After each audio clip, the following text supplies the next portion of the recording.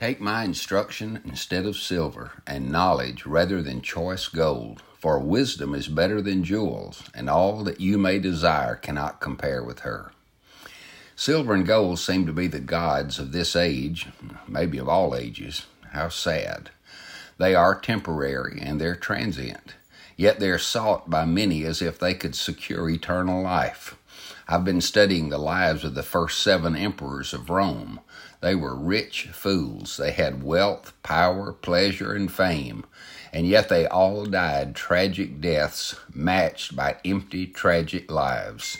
It's much better to receive instruction and knowledge and wisdom. By the way, all of those are personified in Jesus. He is wisdom.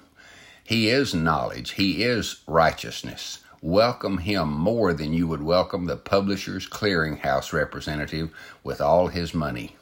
Now, most of us will agree with what I've just said in our mind, but will still make money our priority.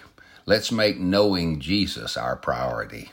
Father, help us seek you as treasure seekers seek for gold.